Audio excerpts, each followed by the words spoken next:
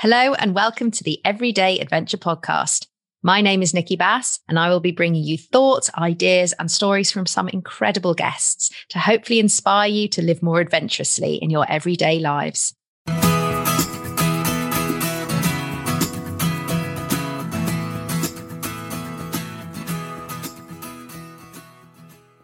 So continuing our series for International Women's Day and the sea swimming event that I spoke to Nikki Chisholm about last week, I am really delighted today to welcome Amanda Fitzgerald to the show. So Amanda is supporting with the PR for the event, but she is also, and probably more interestingly for you listening to this today, a dedicated and committed sea swimmer. And so that is what we are going to be digging into a little bit further on this mini episode today. So Amanda, welcome to the show. It's such a pleasure to have you here. Thank you so much for the invite. It's lovely to meet you. So I guess we'll dive right in, for want of a better pun. I don't know what's going on with me today. Sorry. So we'll get started.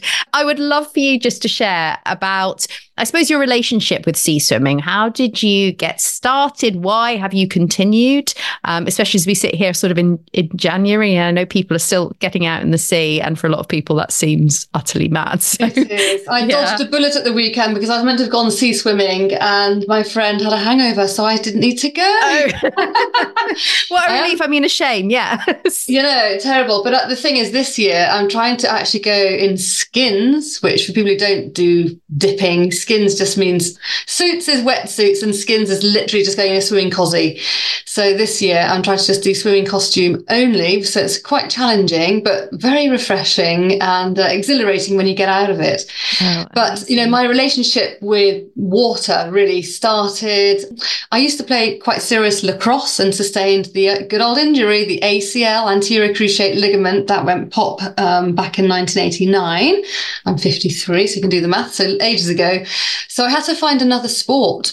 So, you know, which doesn't involve, you know, dodging and running and all that kind of stuff. So I took up rowing. That was great. Then I left Oxford Poly where I was, and that I couldn't continue with that. So I took up triathlon. So that is where my first ever wetsuit was purchased, because I started doing, you know, sprint triathlons. So that's everything is just in one plane. You don't need to do any dodging. You literally swim, you get out, you ride on a bike, and then you run for 5K, because I started doing sprint ones. And so that was, you know, how I first fell in love with swimming, open water swimming. And, you know, you say I've got a passion for sea. I also I don't know whether I love more swimming in a river. I feel like a fish, you know, gliding along. I just love it. So, and going under the water as well. My friends think I'm crazy. I just like go under, you know, and I swim like the man from Atlantis. So, yeah, I'm passionate about swimming. That's amazing. I was just thinking that thing about the difference between sea swimming and river swimming. I always find river swimming sort of, I don't know, there's something about the murky water that I just find a little bit less inviting than I'd much rather jump in the waves. But I also, I've seen so many, I mean, I don't do much river swimming myself, but having seen lots of pictures of people who do go and, you know, even breaking the ice and that side of things. And there is something, I guess, probably more tranquil in some ways. It seems a little bit more still than perhaps the sea, which I guess is constantly changing as well. I know, because you've got the waves that you need to be battling against. In a river, you can flow up the current or down the current.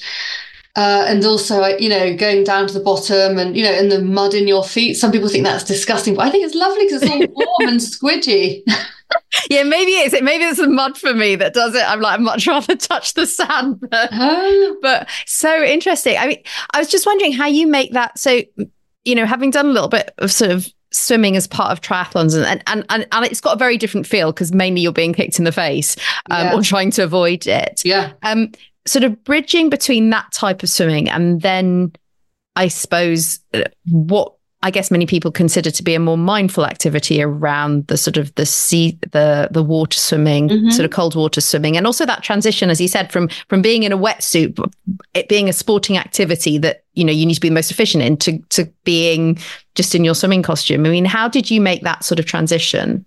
Well, it all came about with lockdown. Because, you know, we couldn't go to our swimming pools anymore. And I used to, you know, always swim in the outside pool at David Lloyd.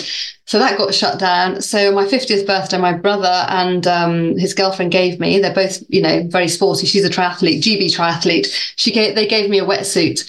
So that literally gave me my wings, my swimming fins or whatever you call it. And so I was literally going in rivers, and what a mindful exercise it is. I mean, I remember going all the way through lockdown with a swimming friend and swimming in a river. And then my prize at, I don't know, 6 o'clock in the morning, whatever, was seeing a jumping fish. Oh, wow. You are just so close to nature when you're in the sea or in a river or in a lake. I mean, it stuns me every time. And my brother's actually got a pond in his garden in Sussex. So when I go to see him, I go and dip in the pond. And now he's got a field, which has got a bit of a forest in it.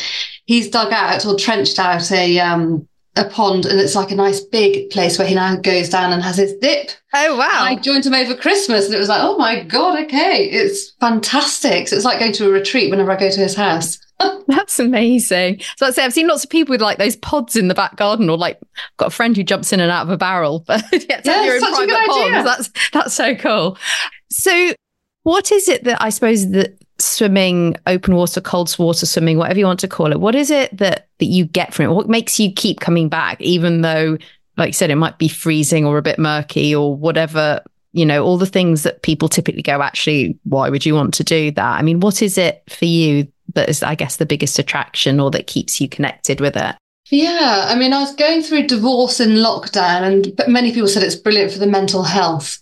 And I run my own business, and it's brilliant for the mental health. If you could do something so challenging as going swimming in freezing cold water, or battle against the waves, I think you can do anything. So I get out of my comfort zone, every time I go swimming, unless it's lovely warm weather. But it's just really important just to keep on going. I also love the camaraderie. So I've got some really great friends which I've made as a result of going swimming. And one day I'm going to be moving city or moving town to a place near the sea. Hello, Brighton, watch out, I'm going to be coming there. So I know that I'll, instantly have a massive network of people I can, hang out with, meet, and all the rest of it. So it's brilliant in terms of meeting new people as well. Amazing. I love that point. Like you said, the sort of the connectedness with people around you and how it, I know many people I've spoken to talks about sort of being part of that community, that no matter where you go and, in the UK or even sort of around the world, there's always a sea swimming or a water swim, open water swimming community that you're sort of instantly part of. And I think that point you made, which really connects to the I guess the foundations of the Everyday Adventure podcast, about that thing about how taking yourself out of your comfort zone, really, that's the thing that pushes you to grow, or feels that you can cope with things that may also be difficult elsewhere in your life. And you think, actually, if I've managed to do this, despite all the challenges, exactly, that, what else can I do? It moves, so it expands your comfort zone, I guess, in so many ways. No, it's so true. So if somebody's listening to this and they're either thinking, I'd love to get started with open water, cold water swimming, or I'm intrigued by this idea of stepping out of my comfort zone a little bit more, but I don't know how, or I'm scared to get started even. I mean, what one piece of advice would you give them? I would say, number one, go for it. But number two, 100% go and get some swimming outdoors safety lessons, just so you know that you're doing the right things and you're not going to be making mistakes. Like, for example, the other day when I went swimming, I went in for too long. My friends, they swam on and on and on. I thought, oh my God, I need to get out. I'm freezing. But I thought, otherwise I'm going to have to sit on the side freezing while they come out. Anyway, so I got really out of my comfort zone, and I could have just thought, do you know what? I'm just going to wait until the summer. But no, I'm going to get back on that horse and carry on. So so make sure that you go in for the right time, depending upon the temperature. And you just need to know some basics around open water swimming. But I just wanted to say, as a result of doing all of this open water swimming, this my addiction since 2020, I've managed to raise money for a charity in Afghanistan. It's the Afghan Central Asian Association. And I did twice, and I said never again, and I've said this year I'm going to do it again. Swam round Hever Lake, Hever Castle. They've got a lake, you have to do 2 laps of that, so you have to swim 3.8k. So I did that once and I said, yes, I'm never going to do it again. But I raised money for it. I've raised about $3,500 in total for them. Oh, incredible. And then last year I did it and I said, no way am I going to ever raise money for them again, because it's just too embarrassing. I've already asked the people once, all my friends and family. So I literally set up a fundraising page the day before the event. Then I managed to raise £1,000 for them or whatever. And they were just so pleased. And I went to see them just before Christmas, because the charity founder had just got an MBE from the King. And seeing him and hearing how much £50 goes towards people in Afghanistan for a family to feed them for a whole week, I just thought it's going to be crazy if I don't do a charity raise event. So if anybody's got any bright ideas of which event this year to do, I'm all ears. So please let me know. Oh, amazing. Wow. I think there's something about that. Like you said, actually, the motivation coming from something, one of the things I often talk about the podcast is, the sort of that idea of that sense of purpose, or, the additional reason that keeps you going, even when it feels really hard and difficult to do. And I think there's something really, true about that whole point around fundraising as well. I know that people can feel, actually, no, I've asked for this before, or I feel uncomfortable just keeping on going back to the same thing. I've certainly experienced something like that. Yeah. And being able to push through that and also combine it with something that you love and that motivates you as well. Definitely. We will pop all of those sort of links in the show notes so people can go and find you. If people want to follow you or find out more about either the work that you do or the charity and the fundraising that you're involved in, where can they go? Where can they find you? Yeah, just go straight to my website. It's amandapr.com. And I've even got a swim page. So it's mandapr.com/swim. So you can see my fundraising videos. And I need to set up a new page. So maybe I need to set up now. And hopefully I might get a few 50 quids by the time it actually comes. But it wasn't so bad. Definitely. So yeah, like I said, all those links that link will pop into the show notes so people can go and find it and follow you and find out more about what you're doing. It sounds incredible. Amanda, thank you so much for your time today. It's been such a pleasure to learn more about you, more about your open water swimming journey.